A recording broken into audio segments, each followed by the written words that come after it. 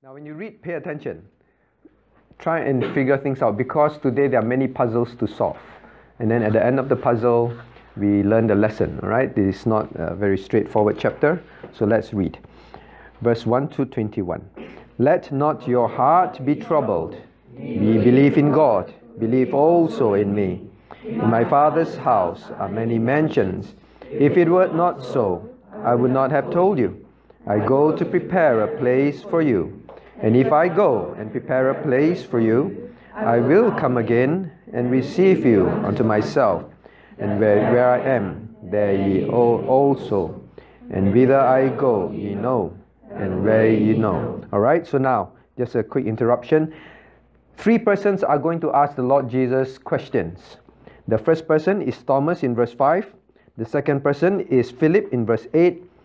And then the third person is Judas, not Iscariot, in verse 22. But we'll just focus on Thomas and Philip, right? They're going to ask the Lord Jesus question. Then you listen to what the Lord Jesus answers.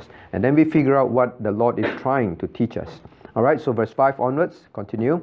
Thomas saith unto him, Lord, we know not whither thou goest, and how can we know the way? Jesus saith unto him, I am the way, the truth, and the life. No man cometh unto the Father, but by me. If ye had known me, you should have known my Father also. And if henceforth ye know him, and have seen him. Philip saith unto him, Lord, show us the Father, and it sufficeth us. Jesus saith unto him, Have I been so long time with you, and yet hast thou not known me, Philip? He that has seen me has seen the Father. And how sayest thou then, Show us the Father? Believest thou not that I am in the Father, and the Father in me?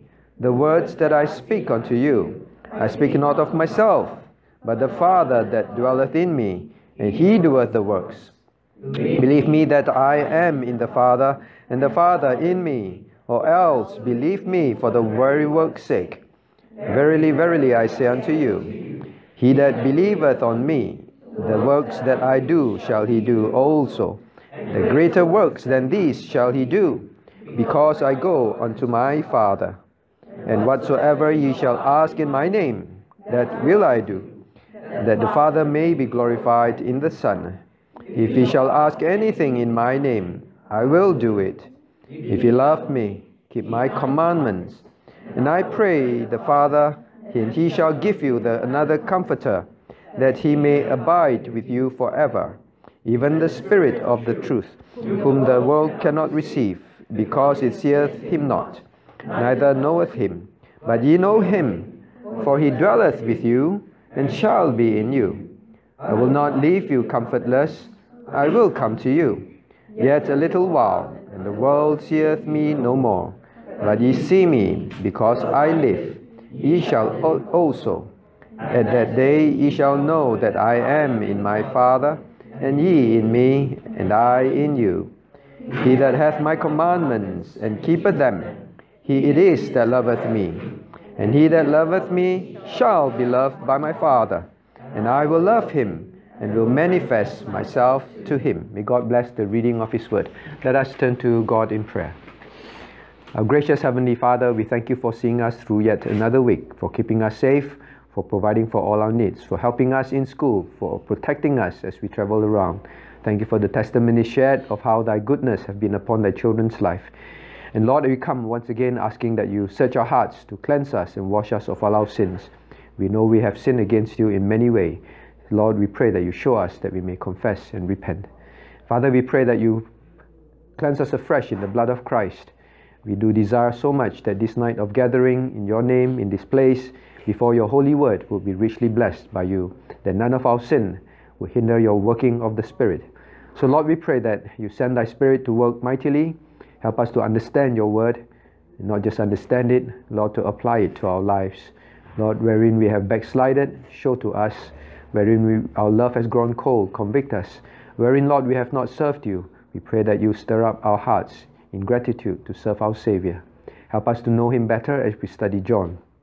Lord, as we contemplate this passage, be our teacher, be in our midst. We ask and pray in Jesus' name. Amen. All right, so now, Who remembers what was the context of all this? Now, just before this, in chapter 13, what was it about?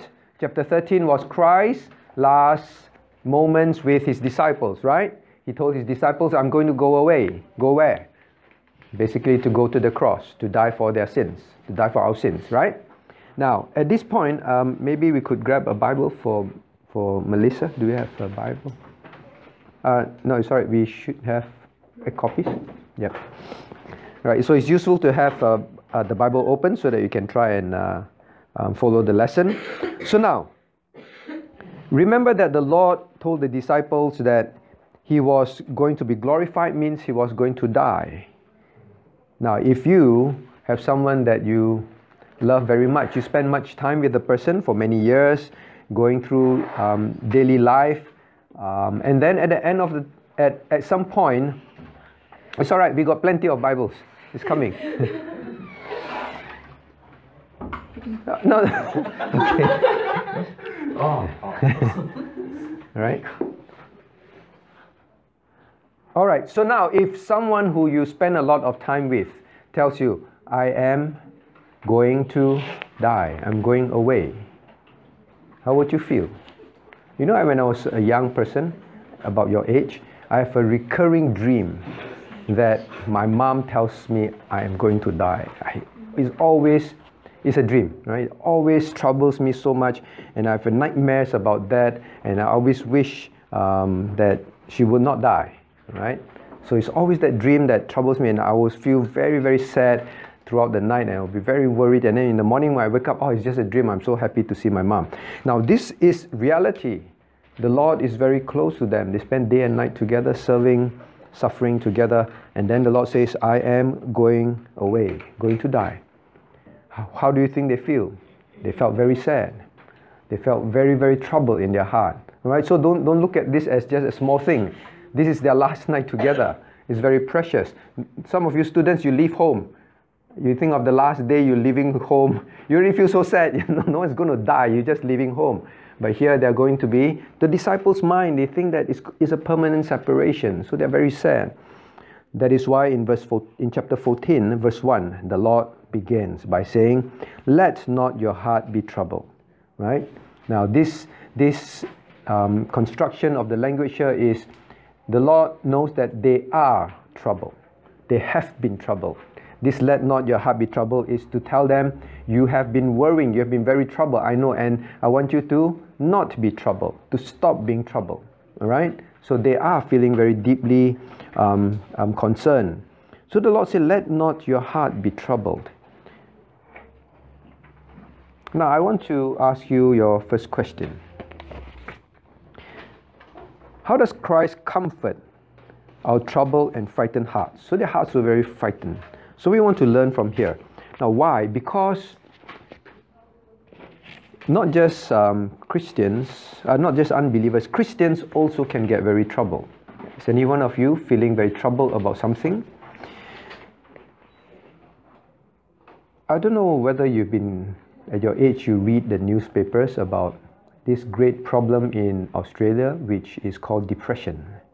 There are many people suffering so-called depression, and then so much so that it drives them like crazy, and they can't eat, they can't sleep, and they do crazy things. They want to, and the families don't know what to do, and there are many people are complaining that the government is not building enough hospitals to take care of these people. So teenagers like you all, so troubled that what?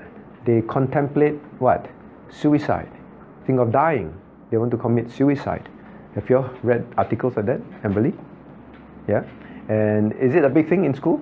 You have friends who are in depression? Not really, right? Maybe they are, they don't tell you. But it's a big problem in society, not just here. Everywhere around the world. Depression seems to be a very, very major so-called, they call it sickness in the world. Now, but here, for the believer, the Lord says, let not your heart be troubled. Whatever it is, how not to be troubled? So the first thing, what do you think is the answer? Verse 1, ye believe in God, believe also in me. So how to get rid of depression, sadness, troubled hearts. Are you troubled by something? Then the first thing is, you believe in God, believe also in me. In other words, the Lord says, think about Him. Believe in Him. Focus on Christ. That is what He's saying. Now, believe in Christ.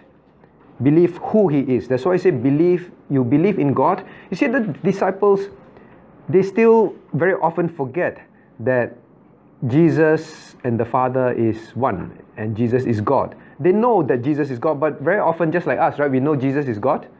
Who don't know Jesus is God? We all know Jesus is God. That's why we are here. But at the same time, when troubles hit us, we forget very quickly, right? Now the Lord says, you believe in God, believe also in me. So first of all, the person of Christ. That's why we study about the person of Christ. The more we study about the person of Christ, the less you will be hit by depression. Do you believe that? You have to, because that is the Lord's answer. How many of you are taking theism? Theism? 1, 2, 3, 4. All right, theism. Theism 5. Theism is the study of God. Theism is the study of God. Why do we study about God? Now, people will say, I'm depressed. Can you tell me what to do? Can you tell me what to do? And they're always looking for answers. Please tell me what to do. Do you have any books to tell me what to do? Now, it's the first thing that the Lord tells His disciples, Christians. Are you troubled? You're deeply troubled? It's the first thing He said, let me tell you, do this, do this, do this. No. First thing He say, first thing, know me. You believe in God, believe in me also. You don't know me enough. You know the solution to a lot of life's problem? The solution to troubles is not to find answers of what to do first. Do you realize that the more you study and know God, actually you will find a lot of answers. You'll be a lot less troubled. In fact, a lot of things in the world look very small to you. That is why you must know your Savior. You must study about God. Okay, so you know God. Let us try. At least we must know the definition. Right? That's why I always ask you for definition. Because when you're troubled, then you just recite the definition and you think about God. And all the Bible verses that describe this definition. Because Christ said, you believe in God, believe also me. You must know me. Believe me. Believe about what? So God is a spirit. All right, we go slowly so that those who want to write down. God is a spirit. All right, infinite, eternal, and unchangeable in His being, wisdom, power, holiness, justice, goodness, and truth. Right? Right. So if you miss anything, right, you can. So God is a spirit. He is infinite. Infinite. Can you think of infinite? Means all powerful. Infinite. Eternal. Unchangeable. God does not change. Your friends change. The world change. Right? In His being. Wisdom. God is so wise. God knows everything. See, when you study about God, God knows everything. Then you think, if God knows everything, then I should not need to worry. If God knows everything and I pray, then whatever God answers is the best answer, right? Because God knows everything, right? Being, wisdom, right? Holiness. Being, wisdom, power. God is all powerful. Do you have troubles that you think that God cannot solve? No, God is all powerful. He knows. He's wise. He knows when to solve it or when not to solve it. Holiness, justice. God is just. Are you bullied by people? God is just. He will take care of things.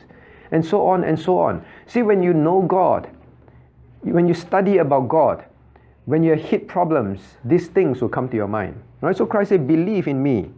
Believe also in me. Now, believe in the person of Christ. Think about the person of Christ when you're troubled. Go and study about Him. The more you know Christ, the more you're prepared for the world. The more you're prepared for life ahead. Don't go and look for those self-help books, what to do. Just study about God. Just study about God. You must believe Christ's word. This is not my word. Christ said, don't be troubled. Believe in me. Right? Now, a lot of people write a lot of self-help books, lots of psychology books. You know, psychology books. Don't do this and that. Wow, a lot of psychology, human wisdom. Just study about God. Just come to Bible studies. Just study. Take FEBC courses. Study yourself. The more you know Him, the better. Now, then He says, what's the second thing to believe? Now He says, in my Father's house are many mansions. If it were not so, if we were not so, I would have told you, I go to prepare a place. Now what? And then He said, and if I go to prepare a place for you, I will come again and receive you unto myself. Now, so what's the second thing to believe? The first one is His person. What's the second one? What do you think it is, Li Mei? If it were not so, I would have told you. I'm going to do this and do that. It starts with P also. Sorry? He has a purpose. That will be later. But now, He said, all right, Li Mei, don't worry. Li Mei, I'm going to go and do all these things for you. And what I tell you I'm going to do, I will do it. What is that about? Very good. Christ promises, right? His person, His promises. So He's saying, now, remember my promises. Think about my promises. Whatever I promise you, I will do. God is truth, right? We studied that. So God will definitely do it. So when you are troubled, think about Christ, who He is. Think about His promises. Go and search out the Psalms. Go and search out the promises of God in the Bible. That is what comforts you, right? That draws you into God's comfort. And then the other thing is this. Now, so basically what Christ is saying, when you worry, look where? Look inside. No, look to God. Understand that? Look to God. The problem with a lot of us when we go into deep trouble, deep concern, deep worrying, is because we keep looking inwards. We keep looking at ourselves. We keep looking at the trouble itself. When you are troubled, look to God. Don't look inward. Don't look at the situation. Learn that. Maybe, I don't know, maybe for young people you don't feel that, but as you grow, maybe you have problems. As you grow, you will have problems. So learn that. Maybe you have family problems. Maybe you worry about something. Look to God. Don't look at the situation. So Christ said, don't look at the situation. Look to me. What's that hymn? Turn your eyes upon Jesus. Look where? Look full into His, do you remember the words? Wonderful face. Very good. And then what happens? And the things of this world will grow strangely dim. Right? The person, these hymn writers, they're very wonderful. They experienced this. They were very troubled. They used to look at themselves. They used to look at the situation. Then the moment they look to Christ, then they say, hey, the things of this world seems strangely dim. I cannot explain, but doesn't seem so troubling anymore. Doesn't seem so big anymore. Right? So this is how the Lord says. Now here, please remember, the people were very troubled. I don't know whether you experience this kind of trouble in your heart. Are you worried that one day Daddy and Mommy leaves you, Jennifer? Or it will be very, very frightening thought, right? So they are going through that. They are very, very sad. And here is the Lord Jesus desiring to comfort the disciples. He's not scolding them. Right? He's not saying, don't be troubled. What's wrong with you, you silly people? He's not. Right? He's trying to comfort them very tenderly, very lovingly. He said, look at me. Think about me. Think about my promises. Whatever it is, this will comfort you. So should a Christian get into depression? Why do people get into depression? Recently someone told me, oh, I can't sleep, I can't eat. It's been 3 days that I haven't slept. The person is facing a problem, right? And then I said, do you read God's word? Not much. Do you think about God? No. All the time he's talking about the situation. I said, the problem is we are looking at the situation. When you keep thinking of the problem, you know what's the best solution when you're troubled? What's the best solution when life is very sorrowful and sad? Christ say, come to me. Come to church. Come and study His word. come and take FEBC courses. As you take that, everything else seems not so important anymore. We blow up a lot of things in our hearts and eye. Now, I want you to know what the psalmist says. Now, you know King David, right? His life was full of trouble. He was pursued. His life was a lot of trouble. He was pursued by his enemies, pursued by his own children. Can you imagine your own son want to kill you and want to take your throne? How sad it is. How heartbreaking it must be. All right? And then what did he say? What did the psalmist say? Turn to Psalm 42. Now, this is the solution for depression. Psalm 42. If you have friends who are in depression, especially Christians, help them. Psalm 42, verse 5. Can we read Psalm 42, verse 5 together? You can share with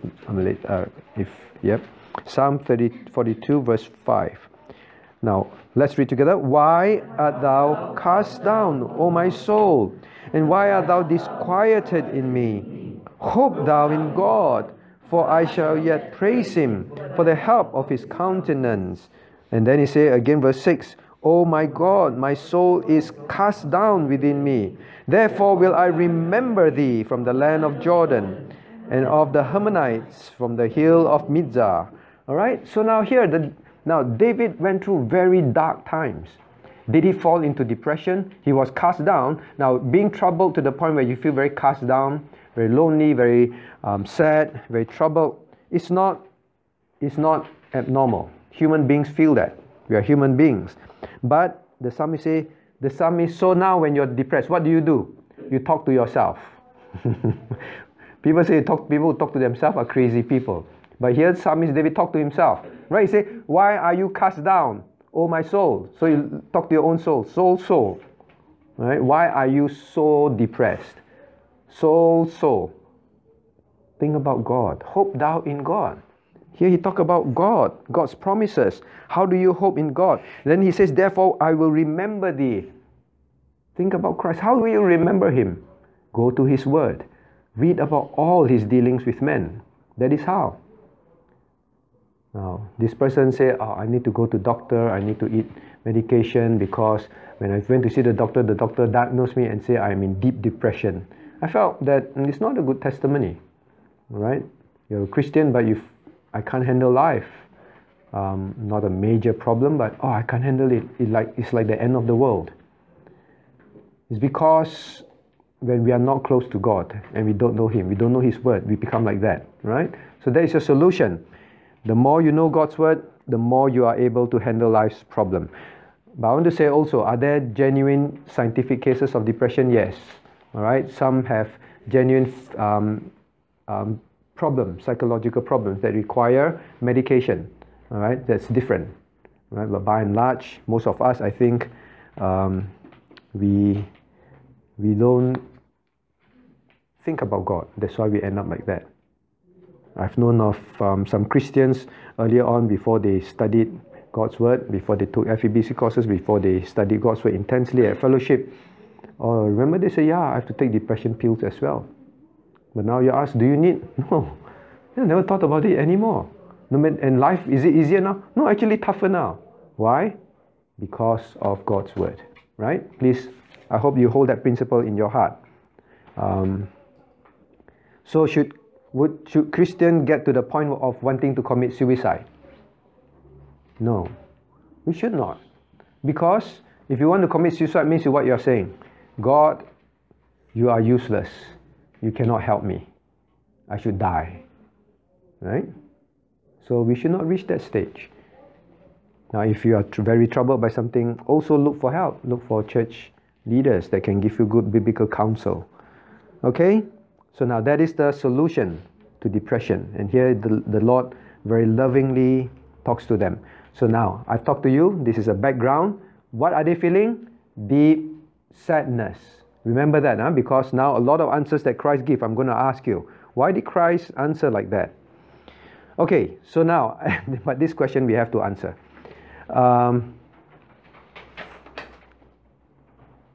Can someone give me a question sheet? I'm not sure if my sheet is the same. Okay, so now, I ask one of you. Now look at verse 2. Now the Lord Jesus promised, right? He had a promise. In my Father's house are many mansions. Okay, so what do you think mansions are? Justin, mansions. In heaven there are many mansions. Which one you want to stay in? Say again? Big buildings, all right? So very often we hear mansion, big building. Who stays in a mansion? Wow, very rich people, big mansion. And every time we talk about mansion, we are thinking about very nice, big houses, right? Mansions. Now, so some people say that when Christians go to heaven, wow, we are going to stay in mansion. Are you staying in a mansion now, Limei? No? Would you like to stay in a very nice, beautiful mansion? Right? Some people say that, wow, go to heaven, very nice, no mansions. Right? So, now what does a mansion mean? So many people have this concept. In heaven, let me see, you got bigger mansion, smaller mansion. Maybe if you're very good, you stay in a bigger house, with bigger gardens. Now, this is all of us thinking in an earthly way. This word mansion, I hope we clarify once and for all. This word mansion simply means dwelling places. Dwelling places. Living areas. Living places. Alright?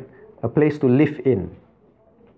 That's what it means. It's different from what we use today. The word mansion means glorious, big buildings. Alright? It simply means place to live in. That is what it means. Right? So Christ said, I'm going away to prepare a place for you to live in. Okay, so if you have young nephew and nieces, teach them rightly. Otherwise, they start drawing heaven with big, beautiful buildings. All right, so it's a place to live in. So he said, what the Lord is reminding them is that now your life on earth is short. You are very troubled, and you don't even know after you die what's going to happen. So the Lord wants them to know, I am going to prepare. I will go to heaven and prepare a place for you. All right, a place for you. He's not inciting them to say, oh, look at your house, it's so lousy now. Come to heaven, I've got a nice house for you. He's not saying that. He's saying there is more than enough space for everyone. All right, be assured of your place in heaven. That is what the Lord is saying. So when you are troubled, what do you think about? Nice big houses? No. Think about that you will have a place in heaven. Do you know what's the best thing to realize is after you die in this world, you have a place in heaven. No matter how troubled, no matter how difficult, the moment you realize when you die, you're forever and ever in a sure place in heaven, in the presence of God, that must be all that matters. It's all right. I suffer now, it's all right. I don't have money now, it's all right. I get persecuted for being a Christian, it's all right, because something far better. Right? So maybe you go to camp. No, actually, our camp is so nice. Okay, you go to some camp, and then you sleep in mosquito-infested place, very uncomfortable. Then the toilet, what do you say? Toilet has no doors. Is it? Toilet has no door. Oh, it's very dirty and everything. And the food is terrible. And then you say, never mind. When I go home, I'll sleep in a nice warm bed. And I say, it's okay, I'll just bear with it. And I say, don't be so troubled about all these things. Think of heaven. Because if we don't, the things of life can become so blown out of proportion. But God wants us to blow the reality up with our place, our assurance of eternal life. Okay? That's all that is what is most important.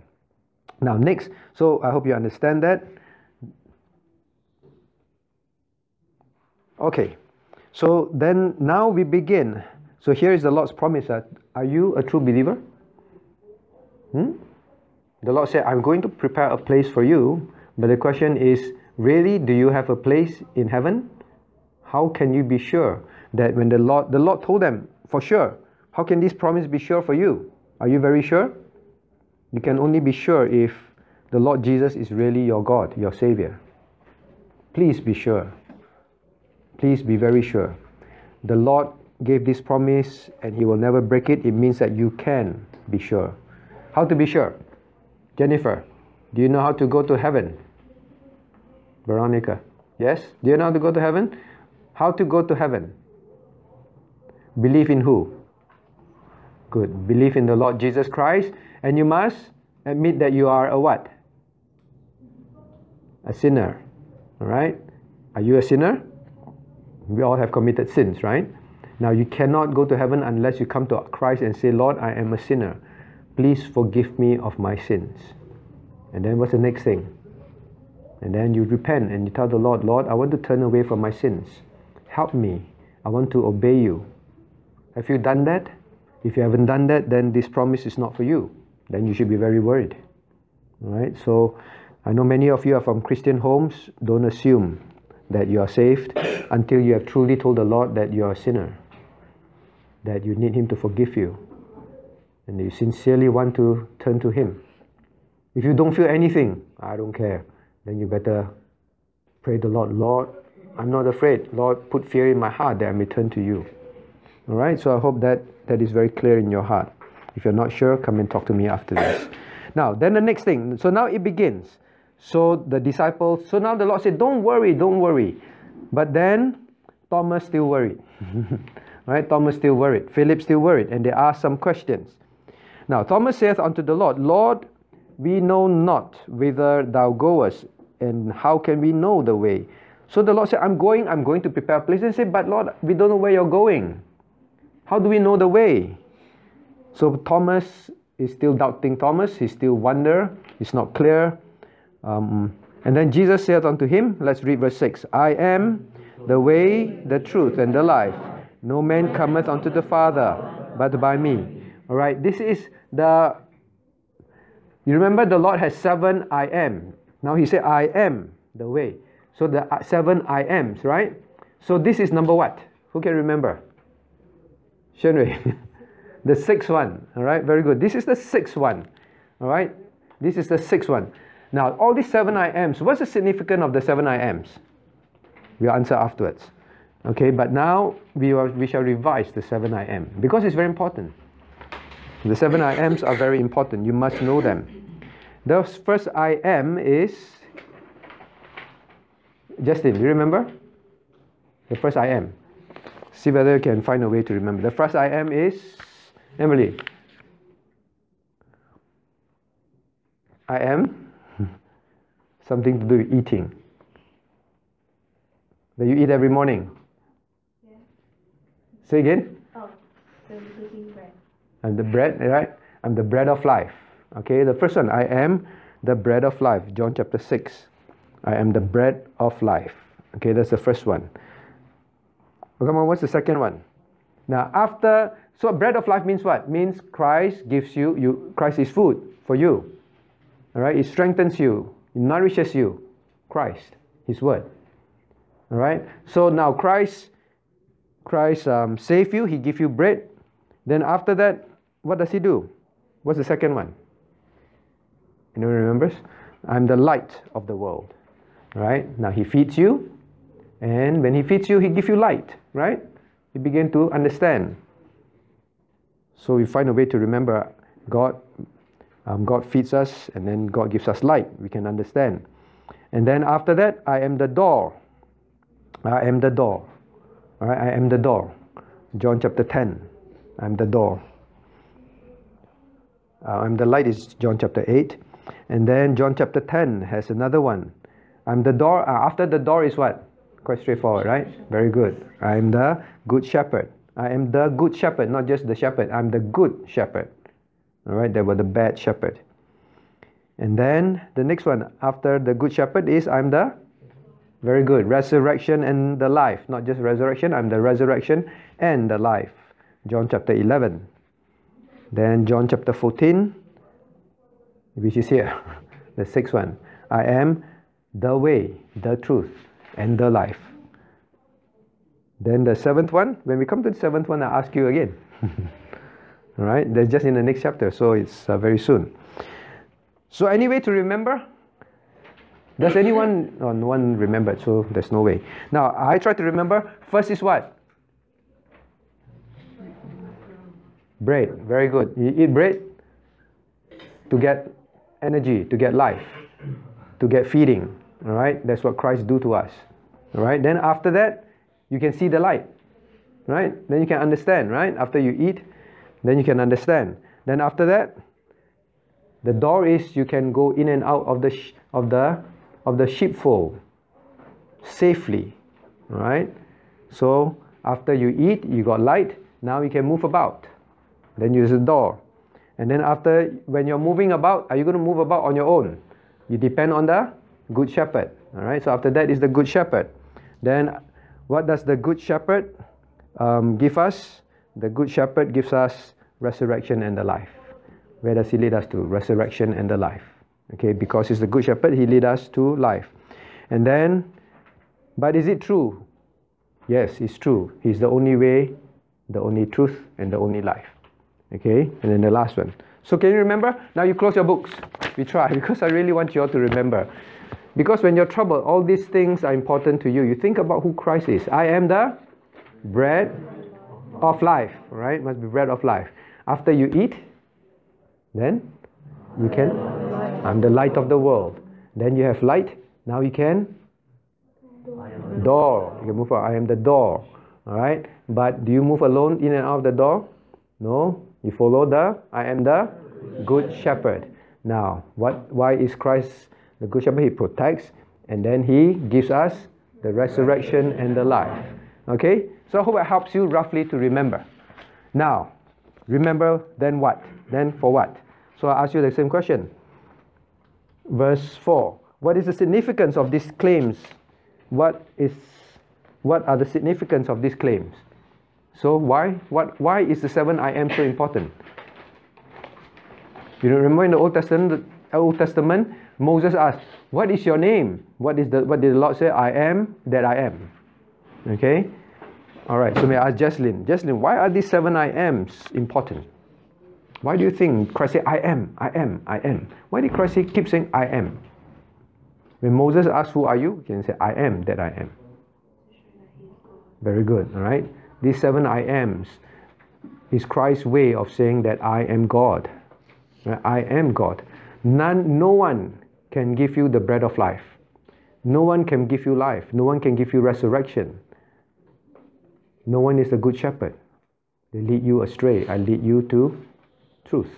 Right? So all these I am statements are to tell men that no human being can fulfill this. Where's Ray? Ray, can you say, I am the light of the world? Dare you say that? None of us you dare to go to your friends. I know everything in this world and I am the truth. And that's it. We won't say that because we know we are human. For a person to claim that, he's basically making the claim that I am God. Right? If your friends say, I know everything, I am the only way to heaven, what will you say? Who do you think are? God. Right? So only God would make such a statement. Right? So that's the whole point. Now, but I want to ask you, what is I am the way? Alright, so I ask you then. Did I ask you? No, did I print out the wrong one? Alright, we jump to question 6 first. No, we stay here. Alright, we stay here. Number 5, question 5. Now, what is the implication of the Greek definite article, the? Notice the Lord did not say, I am the way, truth, and life. Right? Vincent, what did the Lord say? I am? The way. Comma? Truth. Say again? The way. Uh-huh. The truth. Uh-huh. The life. And the life, not light, the life. Right? Now, every time the Lord mentioned one thing, he add the word the. Right? The. Right? Do you normally speak like that? Normally say, I am the girl playing football. You don't say, I'm the girl, the person who's playing, right? When the person keep adding the, especially in Greek language, actually they seldom use this. This word the is seldom included. Alright? When they add a separate the to it, it is significant. Straight away they know, oh, this means something. This the would point to uniqueness. Uniqueness. Alright? Uniqueness. You know what's uniqueness? Means is the only truth. The only. None other. Everything else is not it. He is unique. He is the one. Alright? The genuine one. Okay, that is the emphasis. Right? That is the emphasis. Now, at this point, I want to show you something. What did Christ say? I am? Alright, no. Question number 6 first, before I show you the video. Question number 6. What is the meaning of the way? What is the meaning of the way? What is the question that Thomas asked? Lord, where are you going? How do I know the way? Right? Right? So what is the way? Christ is saying, I'm going to somewhere. The way to heaven. Right? So Christ says, I'm the way. Means there is no other. Understand the. There's no other way to heaven, to the Father. That's why you look. Can you see the emphasis? No man cometh unto the Father. Can you see the emphasis again? No man. It is not possible unless you're not a human being. And no human being comes to the Father. And then as if not enough, comma, what?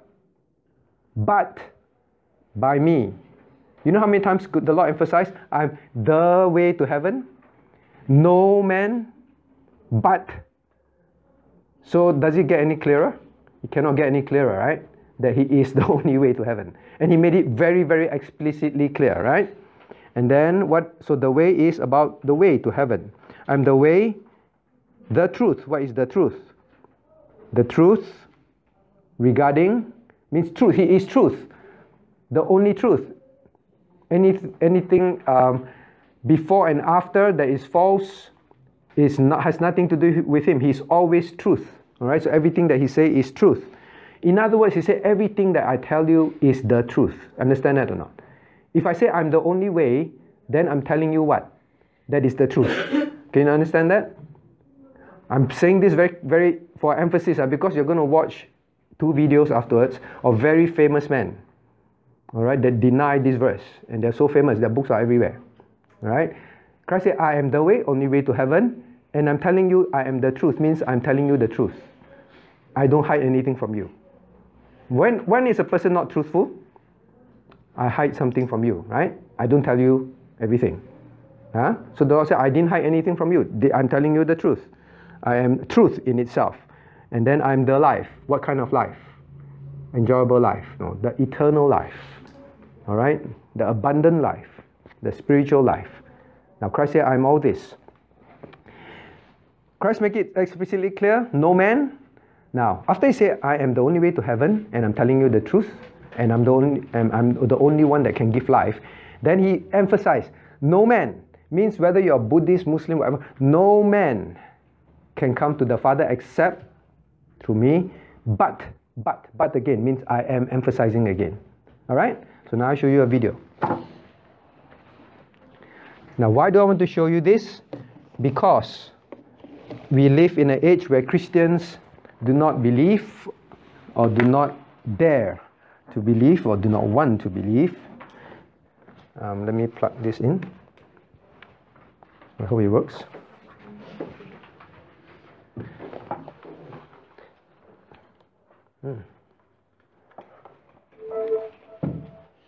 That's not my laptop. Oh, here.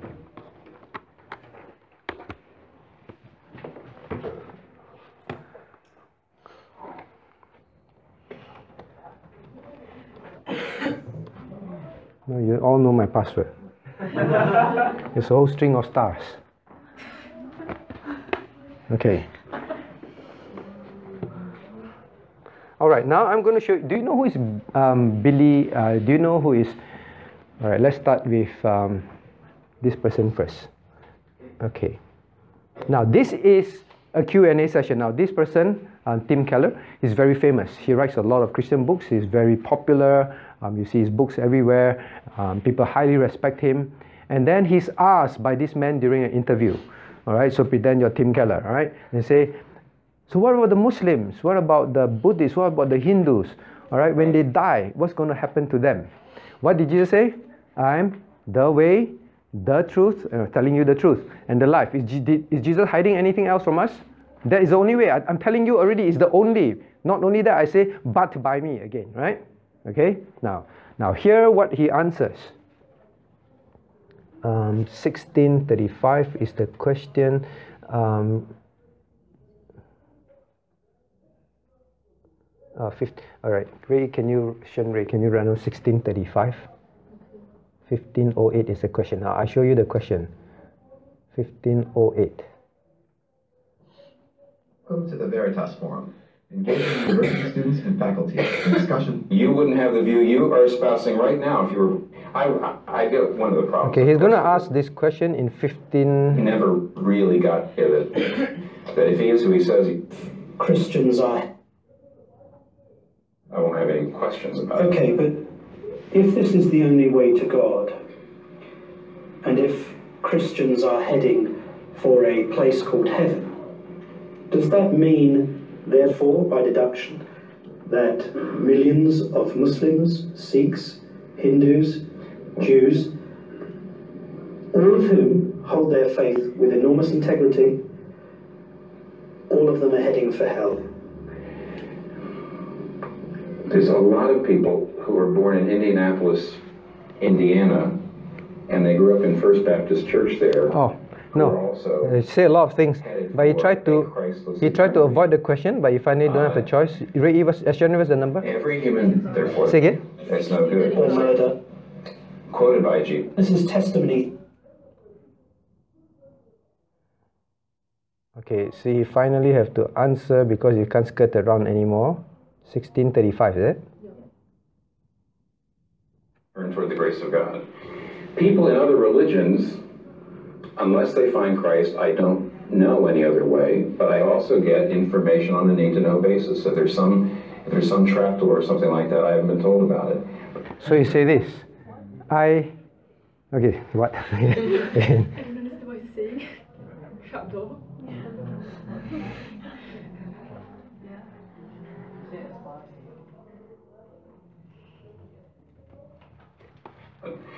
People in other religions, unless they find Christ, I don't know any other way, but I also get information on a need-to-know basis. If there's some trapdoor or something like that, I haven't been told about it. So he say this. Now what did he just call Christ? Christ said, I'm the way, and I'm telling you the truth. And I'm the life. No man cometh unto the Father but by me. Alright? So now, what did he just deny? What did he just say, Christ? Christ is a liar. He denied he's saying this. And he keep using this phrase later on also. I am a minister, I only get information on a need-to-know basis. You know what's need-to-know basis? You don't use this term, huh? Sometimes very high-ranking officers, they say, your pay grade very low. You are just a very low worker. I just give you enough information. The rest you don't ask, you don't know. You don't need to know, and I don't need to tell you. That's why always people, when in trouble, say, I only got information, I need to know basis. Means I only know some things. All right? So he said, as a minister, I only get information on a need to know basis. Means he say, God say, Tim, you only need to know this, all right? You only need to know this. But what did Christ say? I'm the way. Did he say I am way? One of the ways, a way. But I say, no other, the uniqueness, right? And I say, maybe Christ didn't tell me everything. Maybe there is it's a trap door. You go to Universal Studio. I'm going to go into this crazy ride. And then you're very frightened. And halfway through, you say, can I go out by the trap door, the exit? Last minute, you're frightened, there's a back door out. Means he said, maybe there's a back door somewhere. Means people can actually go to heaven through a back door, which Christ did not tell me about. He only told me what I need to know. Understand that? That's what he's saying. All right? So, is this verse clear enough? It's very, very clear. There's no other way. Now, do you know why? Do you know what is this kind of theology? And do you know what it will lead to? Billy Graham, when he first started, he was a fundamentalist. You heard of Billy Graham? Billy Graham. Billy Graham, very famous Christian. Now, he's world famous. Is he dead? Not still alive. Okay, so Billy Graham basically was a fundamentalist from Bob Jones University, and he said very clearly, there's no other way to heaven, and he preached very fiery messages. Then he became very famous. Then towards his later part of his life, now this kind of theology will lead to Billy Graham's thinking in the end. So I'll show you another video. So do you understand what he's saying? I need to know only. And he keeps saying that I want to emphasize, I only know what Christ need me to know. Maybe there's a back door. I don't know. Christ didn't tell me. There's no back door. You don't believe in Christ, what's going to happen? The only back door leads you to where? Hang on. Alright, that's 4:20. Okay, that part quite embarrassing. Leave your hand, Billy Graham. 4:20. Tell me what. Well, I think there's the body. Well, you know, I think there's the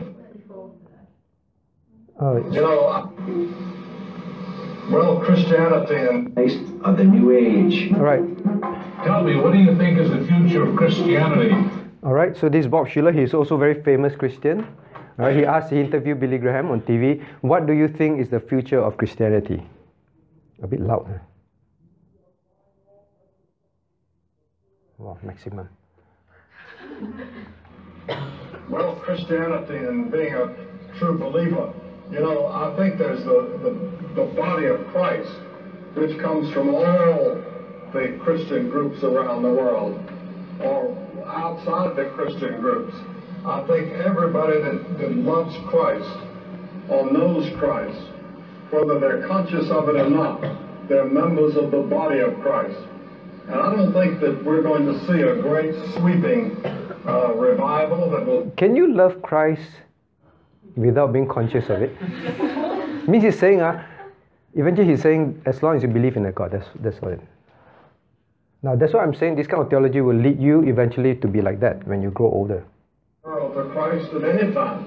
I think James answered that, Apostle James, in the first council in Jerusalem, when he said that God's purpose for this age is to call out a people for his name. And that's what God is doing today.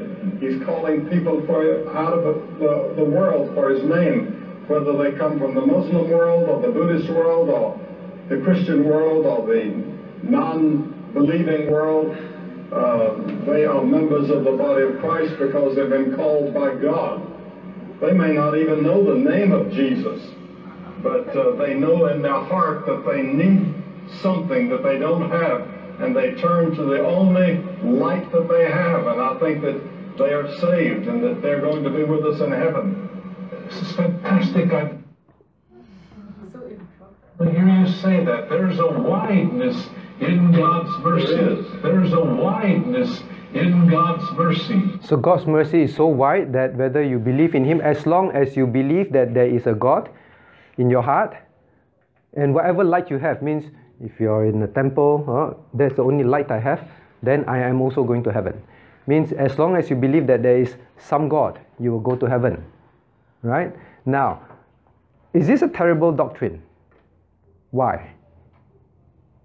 Why is it a terrible doctrine? Are we making fun of them? Why did Christ say this? The disciples were very, very worried. And then Christ told them, I'm the way, the truth, and the life. Now, why is this a terrible doctrine? Veronica, Jennifer, why do you think it is bad to tell people, you don't believe in Jesus, as long as you believe in something in your heart, you will go to heaven? Why is it a terrible thing to tell people? Jesus said He's the way. And what happens if people think there's other way? They can't. And then what will happen to them when they die? Because we told them that there's some other way. Right? Tim Keller said maybe there's a back door. Yeah, maybe the back door is somewhere in Buddhism, in what, as long as they believe some God, and eventually he led Billy Graham to believe that all going to heaven, as long as you believe in a God, you're going to heaven. Now this is very dangerous, and this is actually a major part of Christianity today. In fact, this is, of all the I ams, this I am is the most hated by people, and the one that people would, even Christians themselves don't like to talk about it. You know why? It is claiming what? Exclusivity. We are claiming exclusivity. You know, it's claiming exclusivity means we are the only true religion, right? Christ said, I am Jesus Christ, your Christian God. I'm the only way, the only life, the only truth, and the only life. We have only life through Jesus, and Jesus has the only truth. You like to say that to people? People say, wow, you think what? Your religion's so great, so exclusive. Alright, so now it's because of fear of that, people end up like that. But it is wicked because people will really end up in hell. So now, why I want to show you that video is to help you to know what I've been telling you is not something that I make up. It is out there, said by famous, well-known Christians. Alright, so that is what Christianity has come to. Okay, so who have watched this video before? Right. Some of you have seen this before. In fact, some time ago, someone posted it on our church website. I think we told the person to remove it, and the person said, "Wow, this is such a great interview. BPCW, you got to watch it and all that, you know." So we did watch it and quickly told them, "Please break it down. You know, it's untrue." Now, what is the danger about Tim Keller? When you watch the video, he say a lot of very scriptural things. Understand that? This is very dangerous. That's why if you do not know God's word, you listen, you take everything, oh yeah, maybe there's a back door, without realizing. So I always say the most dangerous kind of poison is what kind of poison? Mabel, maybe. Which kind of poison is the most dangerous poison? 1% poison means you have a drink. Which kind of poison? Cup A has 1% poison, 99% fruit juice. Cup B has 50% poison, 50% poison. Jocelyn, which is the most dangerous? Poison. Huh? 50% poison and 50% poison. 50% poison and 50% juice. Which one's more dangerous? Why? The 1%. Yes, you won't notice. You're taking it in slowly. 50%, what happened? You taste, you spit it out. Oh, there's bitterness in here. It's not juice, you know, right? So these are very dangerous. Understand that? That's why you must study God's word and you must know the truth. Are we making fun of people here? No, we're making sure people know where Christianity has headed, and we have to make sure we safeguard the truth so that men can truly be saved. Okay, so next thing we talk about is this. Now, this is the complex part, and because I do want to end a bit earlier tonight because there's something to be done, I think I want to. All right, I think I need to leave the rest for next week, next time I'm here. But I will give you that question because I want you to go back and think about it. But we answer some other questions first, all right? So now he talked about, the Lord says, verse 7, 14 verse 7. If ye had known me, you should have known my Father also, and from henceforth ye know him and have seen of him. What does Christ mean? If you have known me, you should have known my Father also. What does it mean? Shane, what do you think the Lord Jesus is saying? Right? Thomas say, you know, show us the way, show us the way. We don't know the way. Then he says, if you have known me, you should have known my Father. He said, if you know me, you know my Father. Jesus is God. Why?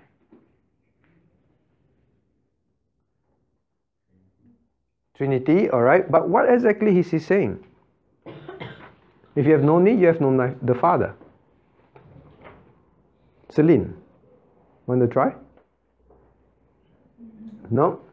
Something like, you know, how to say this? If you know something, then you know the other thing. Means the two things are what? The same. Very good, Celine. It's the same. If you know me, you know the Father. Because we're the same. You know, it's photocopy. Same copy. He's saying we are the same.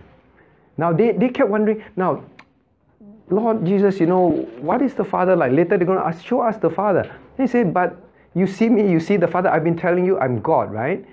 If you see me and know me and get to know me, who I am, is the same as knowing God the Father, because we are both of the same essence, same attributes. Understand that? So all that we say, God is a everything that is applied to Jesus, applied to the Father, applied to the Holy Spirit. The same. The same. Okay? Emily, can I say, if I've known you, I know your Father? Probably not. They're not the same. All right? But they are one and the same. That's what the Lord is saying. Again, you're right, Shane. He's reaffirming to them, I am God. Right? That's why you see the way John writes, he's always bringing up the deity of Christ. Right? He's affirming again, I am God. I am God. But I do want to ask you this question. So now Philip, all right, Philip asked, right? Now Philip say this. So, okay, look at me. Thomas said, Lord, how to go to heaven? Then he says, if you know me, you know the Father. And then what did Philip ask next? Lord, show us the Father. Right? Lord, show us the Father. If he shows us the Father, it suffices us. It suffices us means enough. We won't ask further. Right? Lord, show us the Father. He just said. So how did the Lord answer him? Verse 9. Have I not been so long with you, and yet thou hast not known me, Philip? He's not scolding him, right? He's very patient. And that hath seen me, has seen the Father. And how seest thou? Then show us the Father. Now, he said, believest thou not that I am in the Father, and the Father in me? And these words I speak unto you, I speak not of myself, but of the Father that dwelleth in me. So verse 9, 10, 11, he basically said the same thing as what he said to Philip. He said, I am in the Father in me. We are the one. You see me, you see him. We are both in the same attributes, okay? We are the same. So he emphasized that. But now it gets complex. All right? I spent actually a fair bit of time praying, trying to understand this. I want you to think also. Now, so it's quite natural, right? Where are we going? I'm going to the Father. Show us the Father. Well, if you know me, you know the Father. Quite standard answer, right? But now it gets complicated. At least to me, maybe not to you. But now after the Lord answered that I and the Father are one, the same. But now he says this. He says this in verse 11. No, verse 10. Then he says, believe me that I am in the Father and the Father in me, or else believe me for the very work's sake. Believe me for the very work's sake. Now, so question number one for you to go back and think is, believe me for the work's sake. Is Jesus teaching power evangelism? You know what's power evangelism? Power evangelism means believe. If you find difficult to believe in God, then believe in His. Then if miracles, you can believe in Him, right? All right. Sorry. So is Jesus saying that? So my first question to you is the Lord Jesus teaching power evangelism? That's your question number 9. Is the Lord Jesus teaching power evangelism? Because if He is, then this debunks everything that we have been teaching you from chapter 1 to chapter 13. All the while we say miracles, people still don't believe, right? So is the Lord saying, if you don't believe me, at least believe the miracles are, right? Then you will believe in me. So number 1. Now, then it gets more complex. Look at verse. So, okay, look at me. You just ask me, who am I? All right? Then after that, I say, I am this. All right? And then I add these things. And then you try and figure out what I'm saying. So now the Lord is going to add these things. Now, verse 13. Now, suddenly the Lord says, in verse 12, He says, in verse 11, He says, believe me for my work's sake. Still not so complicated yet. Verse 12, verily, verily, I say unto you, he that believeth on me, the works that I do, he shall do also, and greater works than these shall he do, because I go to my Father. Now, instead of answering who I am, he starts saying, you will do great works. So how is it related? I just asked, who's the Father? Then you start telling me, you will do great works. And then, verse 13, our most favorite verse. Suddenly he says, and whatsoever you shall ask in my name, that will I do, that the Father may be glorified in the Son. Then he emphasized again, verse 14, if you shall ask anything in my name, I will do it. All right, so first thing, he said, you will do great powerful works. When the question is, show us the Father. Then after that, he gets more. He says that whatever you pray for, I will answer you. Then gets more complicated. Verse 15. If you love me, keep my commandments. So he says 3 things. Does it seem very unrelated to you? There's a very significant meaning. First he say, you will do great works. Second he say, what did he say? Second he says, whatever you ask, I will answer. Third he say, if you love me, keep my commandments. Now all these are very popular verses, right? We keep quoting them. Do you know the context? Why the Lord is saying that? So Amberly, I ask you. Amberly. Oh, I asked Jesslyn. So I pick you up the whole night. I asked Jesslyn. Jesslyn, who are you? Oh no, I say, Jesslyn, can you describe your father to me? Then Jesslyn start to tell me. Right, first she say, well, my father is my father. Well, I can accept the answer. Then after that, the next statement she say, Reverend Joseph, you will do great works. I just ask you who's your father. Then say, the next thing also I want you to know that whatever you pray, God will answer. I just ask you who's your father is. Then the third one say, now if you love God, you will do His commandments. What is it about? And to complicate it is, he say, if you don't believe me, then at least believe my miracles. Is the Lord saying we should go out and do miracles so that people will believe in Him? All right, so go back and think about these things. All right, I hope you will find the answer, because these verses we quote all the time. What does it mean? There is a spiritual lesson to be learned. All right, but for tonight at least, I want us to remember a few things. Number one, what did we study about? Verse 1 to 4 is about depression. Christians facing troubles. Christian being depressed. All right, what should we focus on? Focus on Christ. Focus on God in His Word. Understand that? The more you know God, the better you are able to handle the troubles of life. Don't wait until you have trouble, then look for God. Know God. Emily, do you know God very well? Not enough, right? Still must know more. All right, so we must know more and more. All right, so that's the first one we learn. Turn to who? Turn to Christ, not the problems around you. Focus on Him. That's the first thing we learned. And then the next thing we learned was Christ is the way, the truth, and the life.